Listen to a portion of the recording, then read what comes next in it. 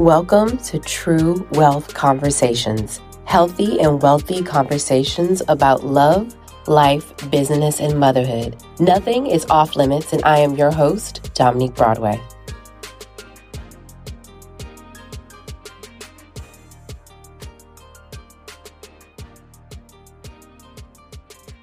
Hey, welcome back to another episode of True Wealth Conversations with Dominique Broadway. And today we are live at Black Equity Con. So we have a special kind of limited edition going on today. And I'm really excited because I have an amazing guest, someone I've actually known for a while. And let me tell you something, to meet someone, see the hustle, see the drive, see the exit, and see just the transformation, the wealth growth after is absolutely phenomenal. So I appreciate that. Thank you. So I want to introduce you guys to today's guest, Gamal Codner. Thank you for having me. Yes, thank you. An amazing friend. And as I mentioned, amazing entrepreneur. So can you tell everyone a little bit about you, Gamal? Quick story, a kid from Jamaica that started a family-owned brand. We scaled it to a few $1 million and we got acquired in about 4 years. So now I help other entrepreneurs do the same thing. I love it. That's so phenomenal. And he has like the most beautiful family, beautiful wife, beautiful daughter, just absolutely amazing.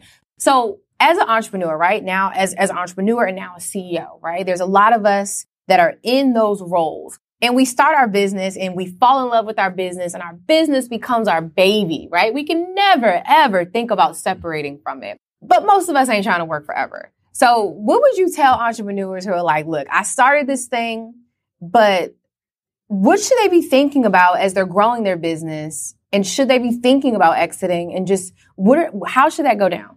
All right. So as entrepreneurs, your most valuable asset is probably your business compared to like your stock portfolio, your house, whatever.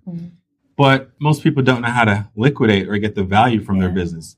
And when you exit, that's probably going to be about 80 to 90% of all the value you've accumulated in your business. So like the money you make yearly doesn't really add up. And so I would encourage entrepreneurs to think about wealth through liquidity events. And when you look at the wealthiest people in America, whether it be entertainers, Elon Musk, whatever, they've all had exits. And so I became more aware of that as I started studying wealth throughout history. So that was one thing. And the second piece is it's very easy to do. But because we don't know about it, we think that it's a mysterious thing, or we think that our customers are going to be weird, or they're going to think that we're selling out if we sell. So we're not interested. But the reality is, like, you'd be doing yourself a disservice if you do not have an exit plan as part of your plan as an entrepreneur. And that's major. And I remember when we were like having lunch or dinner at our house, and you were telling us that this exit may happen. And it was eye-opening to me because I've kind of always joked like, oh, one day I would love to sell this thing and like move to Bali. But then hearing and seeing you do it, I'm like, whoa, this is actually possible. And as you said, a lot of times, especially people of color, we feel like it's not possible because you only hear the Elon Musk and, Elon, he started and sold a lot of businesses. A lot of other people have started and sold a lot of businesses and they go on and start the next thing. But we feel like it's not something that we do. Also, too, because a lot of times people of color are like, we got to start this business and pass it down to our children, our children's children, and create that legacy. But there's other ways to create that legacy with wealth outside of just having a business that you have to work in forever. So you said this is something that is quote unquote easy. How easy is it? I should say it's simple, but it's not easy. Okay. The steps are not that crazy. So the main things you got to worry about when you're selling your business is transferability. So that's the biggest thing. And then strategic value. So I'll talk about those two. So when you start your business, you're oftentimes like the face of it. People are buying into your story, and that's great. But then you become into what they call like a dance and bear business, where if you don't stand up and perform, show up on social, you don't make any money. And so you have to wonder, all right, this thing is worth, I don't know, $1 million to me. But if someone else ran my business, would it generate $1 million? If I'm not involved? Probably not. So after you get past like the validation and get some good traction, you got to start putting systems in place and making it transferable if you were to one day like not be there to run it. And the second piece is if you're going to sell your business, the advantage we have as people of color, people with small businesses, is that a large business is not like the other thing that people say is, oh, my business isn't big enough for Amazon or whatever to want to buy. That's sometimes true, but big companies are bad founders. They don't know how to start. They don't know how to build community. They don't know how to build brand. That's an advantage that we have. So oftentimes when they want to get into something, they just buy something that already exists. They collapse time, right? And so the advantage that we have as founders of color with small businesses is that we know how to build culture and community that can be valuable to a bigger asset. So if you build a community around financial education, maybe a Mint.com or Equifax or a Bank of America may be interested in doing something like that. So that's a value we really have. So making sure your business is transferable, but then also making sure that you create value that is worth more to someone bigger than you, more than what your numbers say your company is worth. That's good. So let's say as a new entrepreneur, they're starting and they're already starting to think about their exit, which if you're not, you should be doing. What are things, and I know you just gave us a bunch of really great things, but like, what are things that people should be doing now, right? Like before you kind of even get to that part, like the basics as you're starting, because there's ways, and we talked about this before, there's things you should be doing in your business when you start that will make your business easier to sell later instead of how most people do it. And I think you said this is how you did it when the sale was about to happen. You had to spend all this time preparing your business, getting your business ready to be sold, right? So what are things that you've learned, just like, hey, I wish I had done this sooner? So I'm going to share something I don't think I've ever shared publicly. So prior to starting my business, I actually spent some time in M&A. Raised $10 million a couple times to like buy and invest in companies. And I learned a lot. And I wanted to be the person who was getting the checks, not the person giving the checks. And so I decided to start a brand. I wrote a 1-page business summary on how I would exit my brand in 3 to 5 years and the buyer who would buy it. And that actually happened. The M&A and acquisition team from the company moved to another team, and they were the ones who acquired my brand. So it legit worked. So I'll share what I did. And so you want to think about congruency in branding. So previous companies on the S&P 500 years ago, the most valuable companies were based on finances, like their financials. The past 15 to 20 years, the most valuable companies are based on goodwill, which is really like brand, community, and image. So I literally took the company who I wanted to be acquired by, and I had my brand team create a brand that would be congruent with theirs. So as we built, they caught the attention of them. They're like, oh, this is the kind of thing we build at a high level.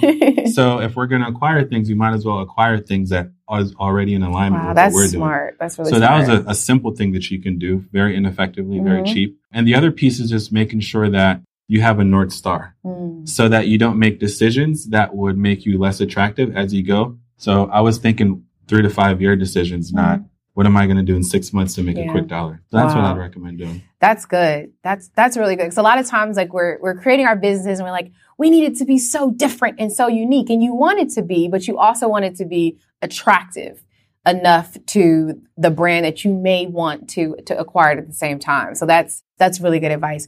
So now that you've had this exit, which I know you can't disclose how much, but I'm sure you balling out here. What do you feel like? What's next for you? Yeah. So the first thing, as an entrepreneur, you make so much decisions. You don't show up to family functions. You miss birthdays, etc.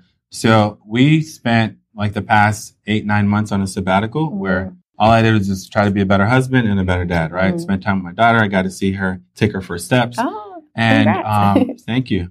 And so that was what I needed to recharge.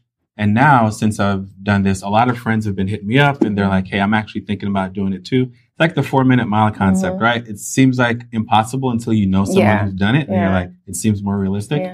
So I've been helping a lot of them like with strategy around that. So I have launched a consultant practice now that's what we're doing. We're helping online brands prepare to build a brand that could be exited.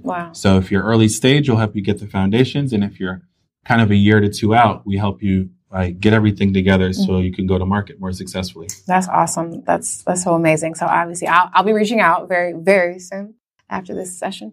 And there's simple things though. Like I was mentioning before the call, like one brand that we started working with since January, they had an offer for 8 figures, but they didn't start doing the stuff that they should have been doing like 6 months to a year ago. But just in a 1-hour conversation, I told them something that they could present, and it got them an extra $600,000 in 1 hour. So there's that so is many. Not a little bit of money. That is amazing. Yeah. That's why I said it's not easy, but it's simple. There's just a couple of things that you need to do that if you know to do it, you can get the benefit of. Were they even thinking? Well, obviously they reached out to you, so they were considering exiting, but were they? Like when you met with that specific client, were they far along? Like, do you feel like they were far along enough in their path to make the exit, or do you feel like there was a lot of things that still needed to be put in place to get there? There's a lot of things. So Ideally, if you're 1 to 2 years away from an offer, that's a great time to do things because you can slowly do it without disrupting your business. So they're kind of like, 6 months is kind of too short. And they thought about it and then they got an offer they couldn't refuse. And they're like, damn, but the offer comes with contingencies. So oftentimes people hear the money and they think like, oh, let's say $50 million, I'll do it. But what you don't know, there's details. So if you're risky or if you're too much the face of the brand, they may say, we'll give you 50 million, but over the course of 5 years versus all on day one. Yeah. So there's things you can do to make it more advantageous to you if you plan ahead. So that was their main thing. They didn't know that they could just ask for something that would, ultimately come up to $600,000. Yeah. A lot of times too, with these types of exits, I know they'll kind of like turn into acqui-hires where maybe you end up working for that company for X amount of time. Do you feel like that's more common versus like a company completely buying your business and you just walking away? What do you see is like most common nowadays in like acquisitions? That is most common, typically because the founders haven't put processes in place to do that. So we did not we wanted to like maximize upfront what we were able to take away from it. So the things that I was the key decision makers of, I got other people to do that. So when they said, hey, we wanted you to stay on, I was like, okay, well, let's talk about what you need me to do. And it comes to find out you actually don't need me for those things because we already have people in the company who could do it. So if you strategically set your business up, you can choose to if you want to, but you don't have to. That's so great. All right. Well, I'm excited to have the conversation with you for sure about how I could potentially exit. All right. Well, thank you again, Gamal. How can people find you if they're interested in learning more about your coaching, your consulting or coaching services or programs you have? Yeah, the easiest place is to find me on Instagram, gamalcodner.com or Gamal Codner, or on my website, gamalcodner.com. So all the information will be there. I love it. I love it. Well, thank you again for spending time and sharing this information. It's also just really dynamic to see more people that look like me having these conversations and thinking so big and broad and showing us what is possible. So thank you so much for sharing all the things that you're doing. Thanks for giving me the stage to get my message out. Thank you. So that's another episode of True Wealth Conversations with Dominique Broadway. Thanks again to our guest, Gamal Codner. And please make sure you start preparing your exit plans. Thank you for listening to True Wealth Conversations. I would love to connect with you on Instagram, Facebook, and TikTok. Let me know what you thought of today's episode by leaving a review or rating. See you soon.